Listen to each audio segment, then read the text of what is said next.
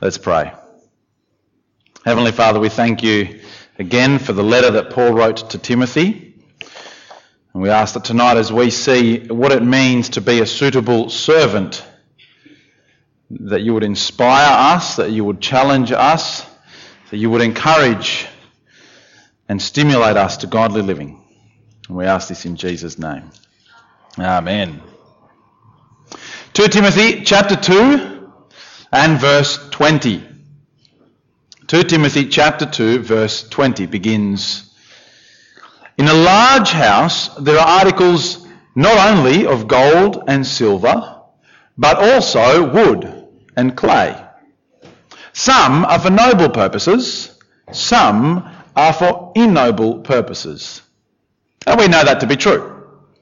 At home we have the toilet plunger and the spatula, and they are for very different purposes, and never the two shall pass, right? If you try and flip your eggs with your toilet plunger, things are going to get a bit awkward. In fact, somebody pointed out to me this morning after the sermon that in fact they have articles of clay in their house, quite a lot of them.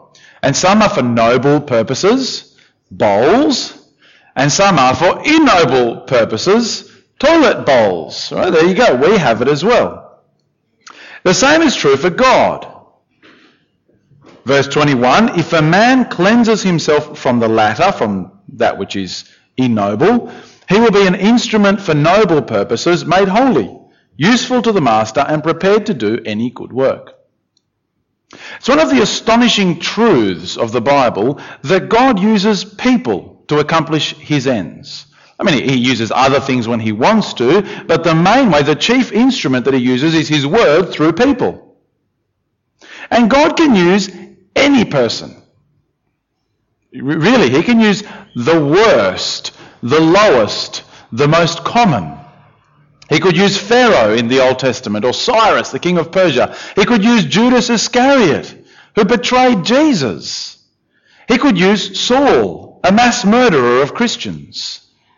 God can use anybody he wants to, but what God wants are suitable servants, messengers of his word, articles, if you like, that have been cleansed such that they will be useful to the master and prepared for any good work.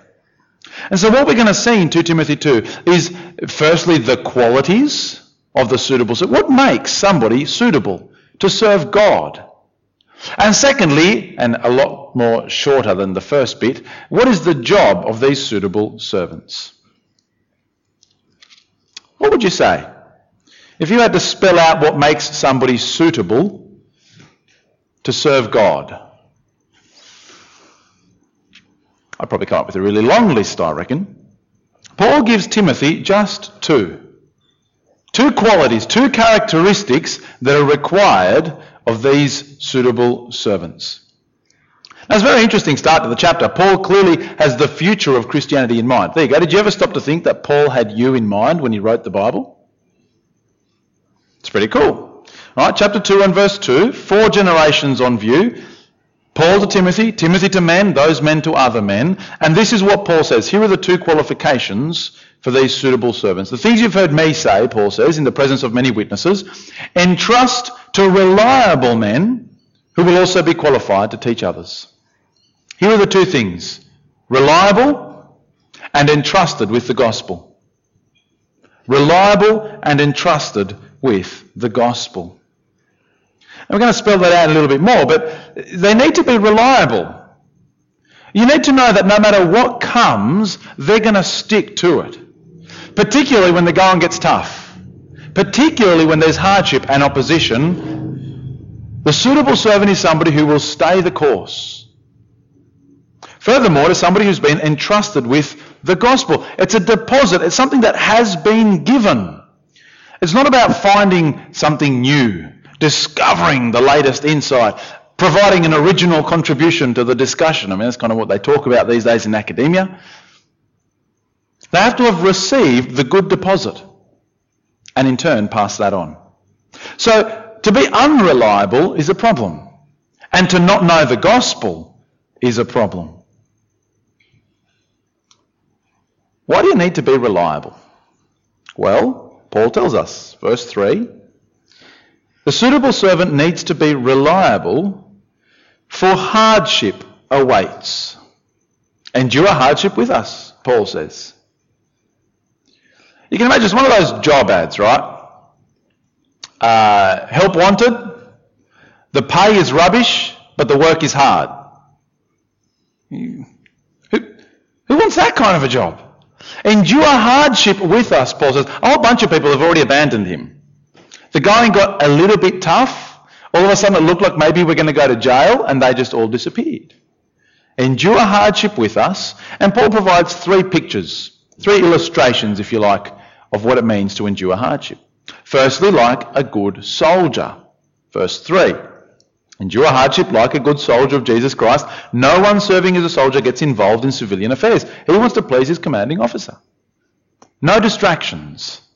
Like a soldier, no distractions. You have one commander and you know that what he tells you to do is what you're going to do, and don't get sidetracked. Like a soldier, no distractions. Like an athlete, with no shortcuts. Verse 5, similarly, if anyone competes as an athlete, he doesn't receive the victor's crown unless he competes according to the rules. Who knows Lance Armstrong? Let's see, who knows? Oh, it's not bad, actually. Well, he's a cyclist. The world of cycling, I don't know, right? As far as I'm concerned, it's just men dressing up in tight clothes. But anyway, in the world of cycling, Lance Armstrong was a big deal. He won a lot. Right, the Tour de France is the epic, the most prestigious award ever. Well, not award, race, cycling race. And he had won 7 of them. He was held up as this bastion of sportsmanship. Look at this guy, he's amazing. He works hard. He's overcome adversity. He is the one to emulate. Everyone else in the sport was doping like mad, right? They're all drugs this, hormones that, steroids the other. But not Lance Armstrong. Oh no, he won it through sheer hard work. Until, of course, they found the proof that he'd been doping all along, and he finally went, yeah, right, okay, I copped to it, and they stripped all his glory. No shortcuts. The athlete who competes according to the rules is the one who wins the victor's crown. The suitable servant needs to be reliable because hardship is coming. Like a soldier, no distractions. Like an athlete, no shortcuts. And like a farmer, it's just hard work. I don't know if you've ever thought about Christian work, about the work of preaching and teaching the gospel to others, about seeing young Christians grow to be mature Christians. I don't know if you've ever been tempted to want it to happen quick and easy. Well, it's not. It's long and it's arduous. I'm still learning it. I think us young people, I'm going to include myself there, we have this temptation to want it now and to want it fast and to want it easy and just to see results. And, I'm going to come to Ingleburn in just 1 year and everyone's going to become Christian. Then they're going to move on to the next church and the same thing's going to happen. And it's just, we need to know the reality. We need to be in it for the long haul. We need to be, the suitable servant must be reliable. But furthermore, the suitable servant must have been entrusted with the gospel. It kind of makes sense, doesn't it? If God wants messengers, they need to know the message. Fair enough. You can't go and, so-and-so wants me to tell you something, but he didn't tell me what he wants you to know, so I can't tell you the thing that I'm supposed to tell you. Here is Paul's summary of the gospel. Verse 8, remember Jesus Christ, raised from the dead, descended from David. This is my gospel. It's kind of unusual, isn't it? If you ever used that one as a gospel, somebody having a conversation with somebody, they ask you what are Christians on about? Jesus Christ, raised from the dead, descended from David. No, I can't say I have. And yet it's sufficient for Paul. He uses it as well in Romans 1. This is in a nutshell what really, really matters. Jesus Christ, raised from the dead, descended from David. Here is the gospel, Jesus, the risen King. There it is. There is the message that these suitable servants are to proclaim. Jesus, the risen King. No wonder it brings hardship. Imagine for a moment that Australia conquered New Zealand. Don't know why we'd want to, but anyway, imagine that we conquer New Zealand. And you and I are given the message of going there and telling the Kiwis that they have a new ruler, that Malcolm Turnbull is their Prime Minister now as well. No, I don't think they'd like us very much anyway, but if we rock up with that message, do you think they'd welcome us? But no. They might lock us up. In fact, Paul goes on to say, for preaching this message, Jesus, the risen King, I am suffering even to the point of being chained like a criminal. They might lock us up. But that's not going to affect the king. Lock the ambassador up all you want, but the ruler still rules. God's word is not chained.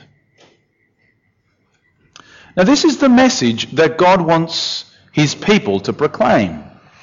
Jesus, the risen King.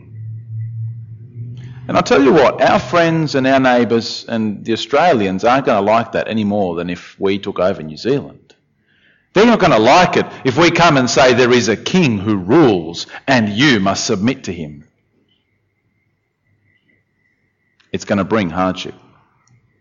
For the gospel, this word, this message, it has a call with it. It's not learning facts. It's not remembering that up, down, A, B, start is the cheat. It's not that simple thing. It's a message that requires a response. Jesus, the risen King, how are you going to respond? And Paul spells out to us how we should. Verse 11.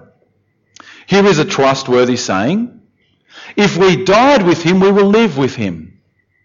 The right response to the risen King is to entrust your life into his death. It's a strange thing, isn't it?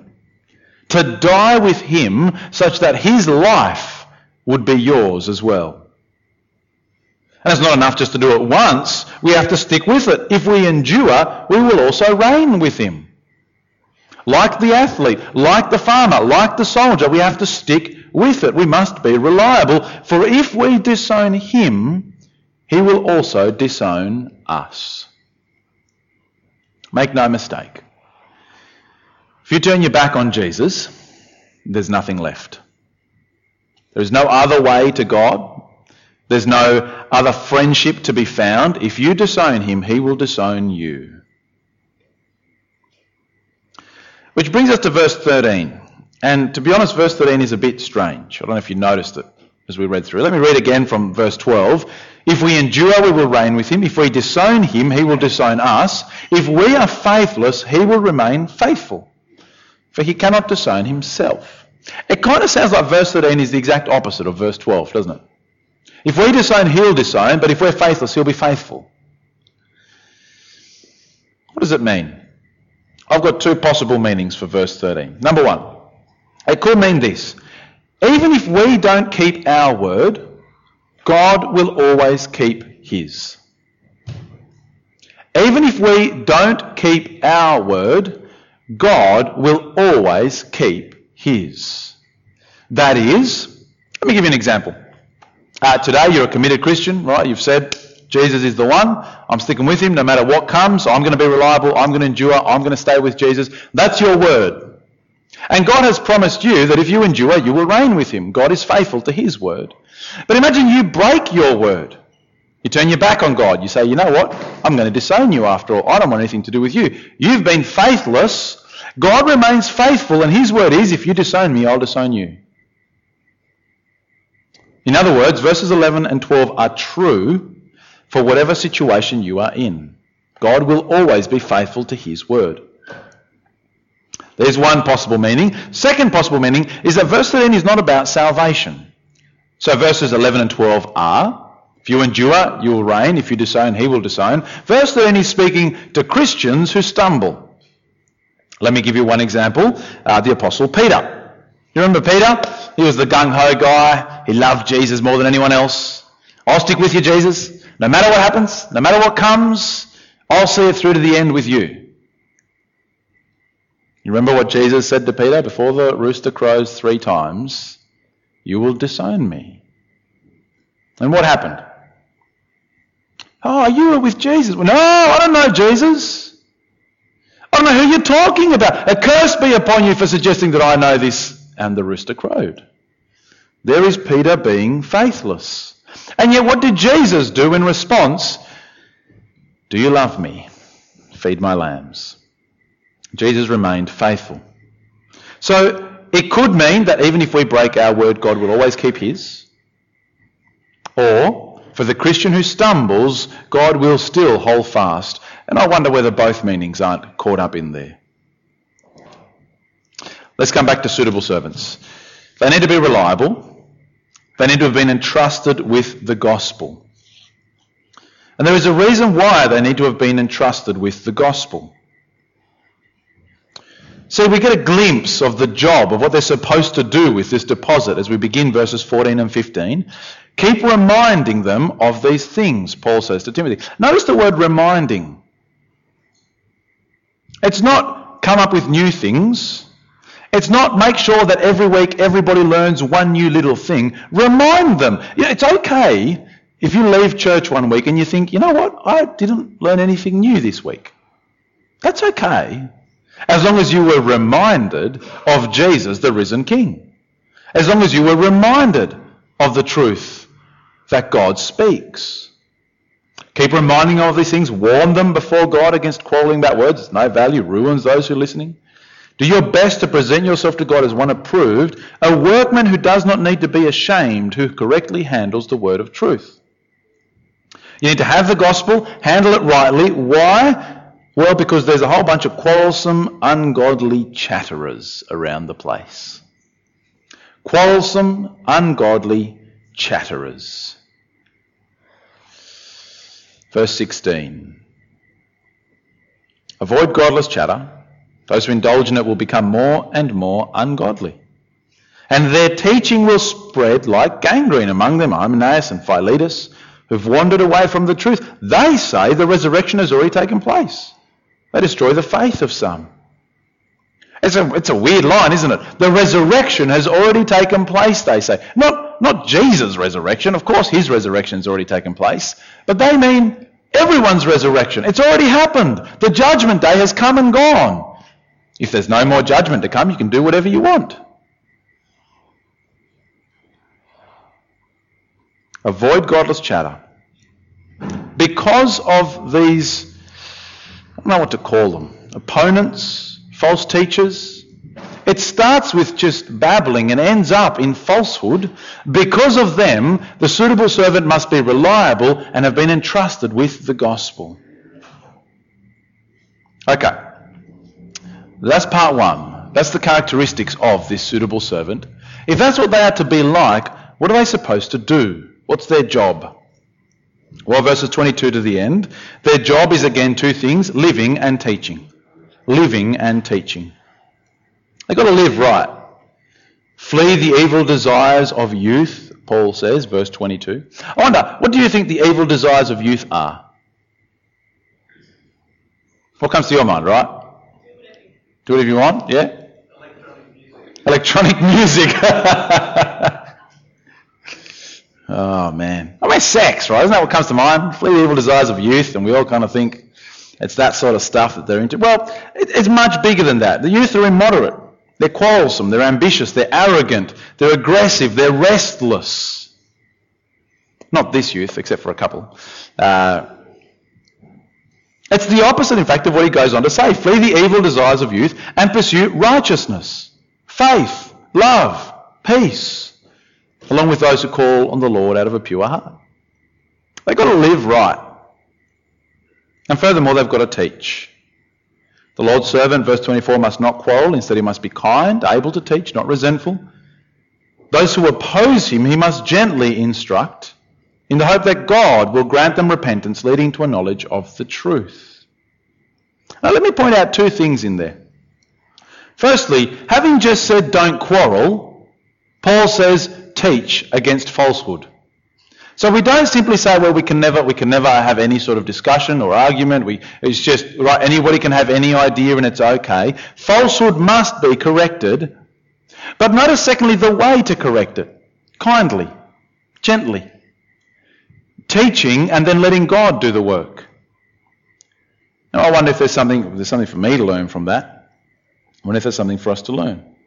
Repentance comes from God. I often think of that in evangelism. I think I've got to preach the gospel and then let God do his thing. But I don't often think about it with Christians and in discussion about matters of doctrine and all the rest of it, right? There comes a point where you teach and then you let God bring about repentance. For note, verse 26, that these who have been led astray, we teach them in the hope that they will come to their senses and escape from the trap of the devil, who have taken them captive to his will. These people aren't just mistaken, they are evil, and they need to be brought back out of their wickedness. All right, what do we do? What do we do with this chapter? Well, firstly, clearly, it's a chapter to Timothy. I mean, it's a letter written to him, right? He got the letter, it's for him. And there are very specific instructions to Timothy in this letter. And yet one of those instructions is for Timothy to find other people to teach, that those people may in turn find other people to teach, and I take it that that is just passed down all the way down to us. And so it is a chapter first and foremost to the teachers, to those who are reliable and have been entrusted with the gospel such that they may teach others. Now a whole bunch of us teach. We've got kids' church leaders and boys' group leaders. We've got youth group leaders. We have scripture teachers. There are preachers among us. We have Bible study group leaders. So to you I say, are you a suitable servant? Reliable? Entrusted yourself with the gospel? Living in response to it? Teaching rightly? Furthermore, for all of us, do you pray for those teachers? For they must endure hardship. If it ever comes to the point where you've got to move church, I don't know why you would.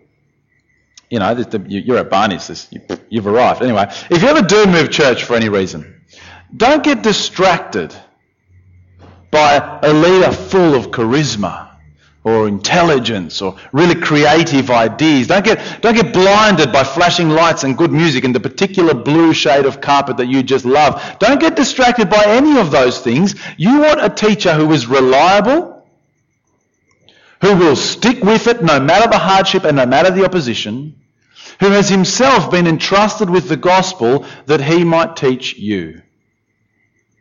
That's what you want. So the weight of this needs to be felt by the teachers. However, it also comes further to all of us. Did you notice in verse 22?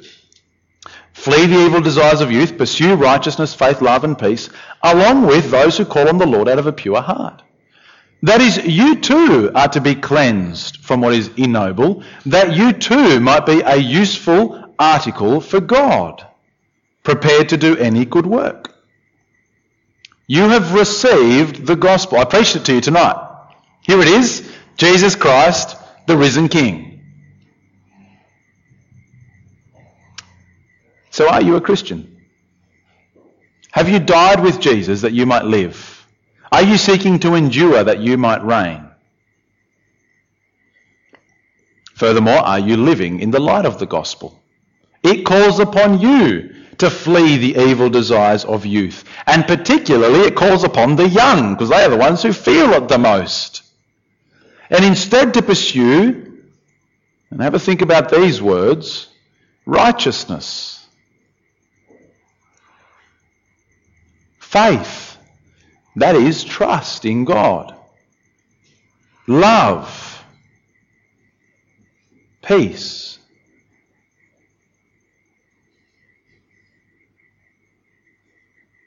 And you know what? If you've been entrusted with a deposit that is the Word of God, it's not something you can keep to yourself. You've got to pass it on too. It might not be the formal passing on from teacher to teacher to teacher, but maybe it's to your kids, your grandkids, your students at school, your siblings, your cousins, your friends. Jesus is the risen King. They need to respond rightly to that too. You too have this gospel, and so you too can keep reminding each other of it. I hope you make it your aim each week at church. Who am I going to remind that Jesus is the risen King this week? I mean, it seems like a bit of a waste of time if we don't. What could be more important than that? We need to contend with those who oppose the gospel, and whether that's inside the church or out. We are not immune to it. In fact, I take it that these guys, Hymenaeus and Philetus, were in the church. And we must continue to seek the next generation to receive the word of God. In a large house, there are articles not only of gold and silver, but also wood and clay.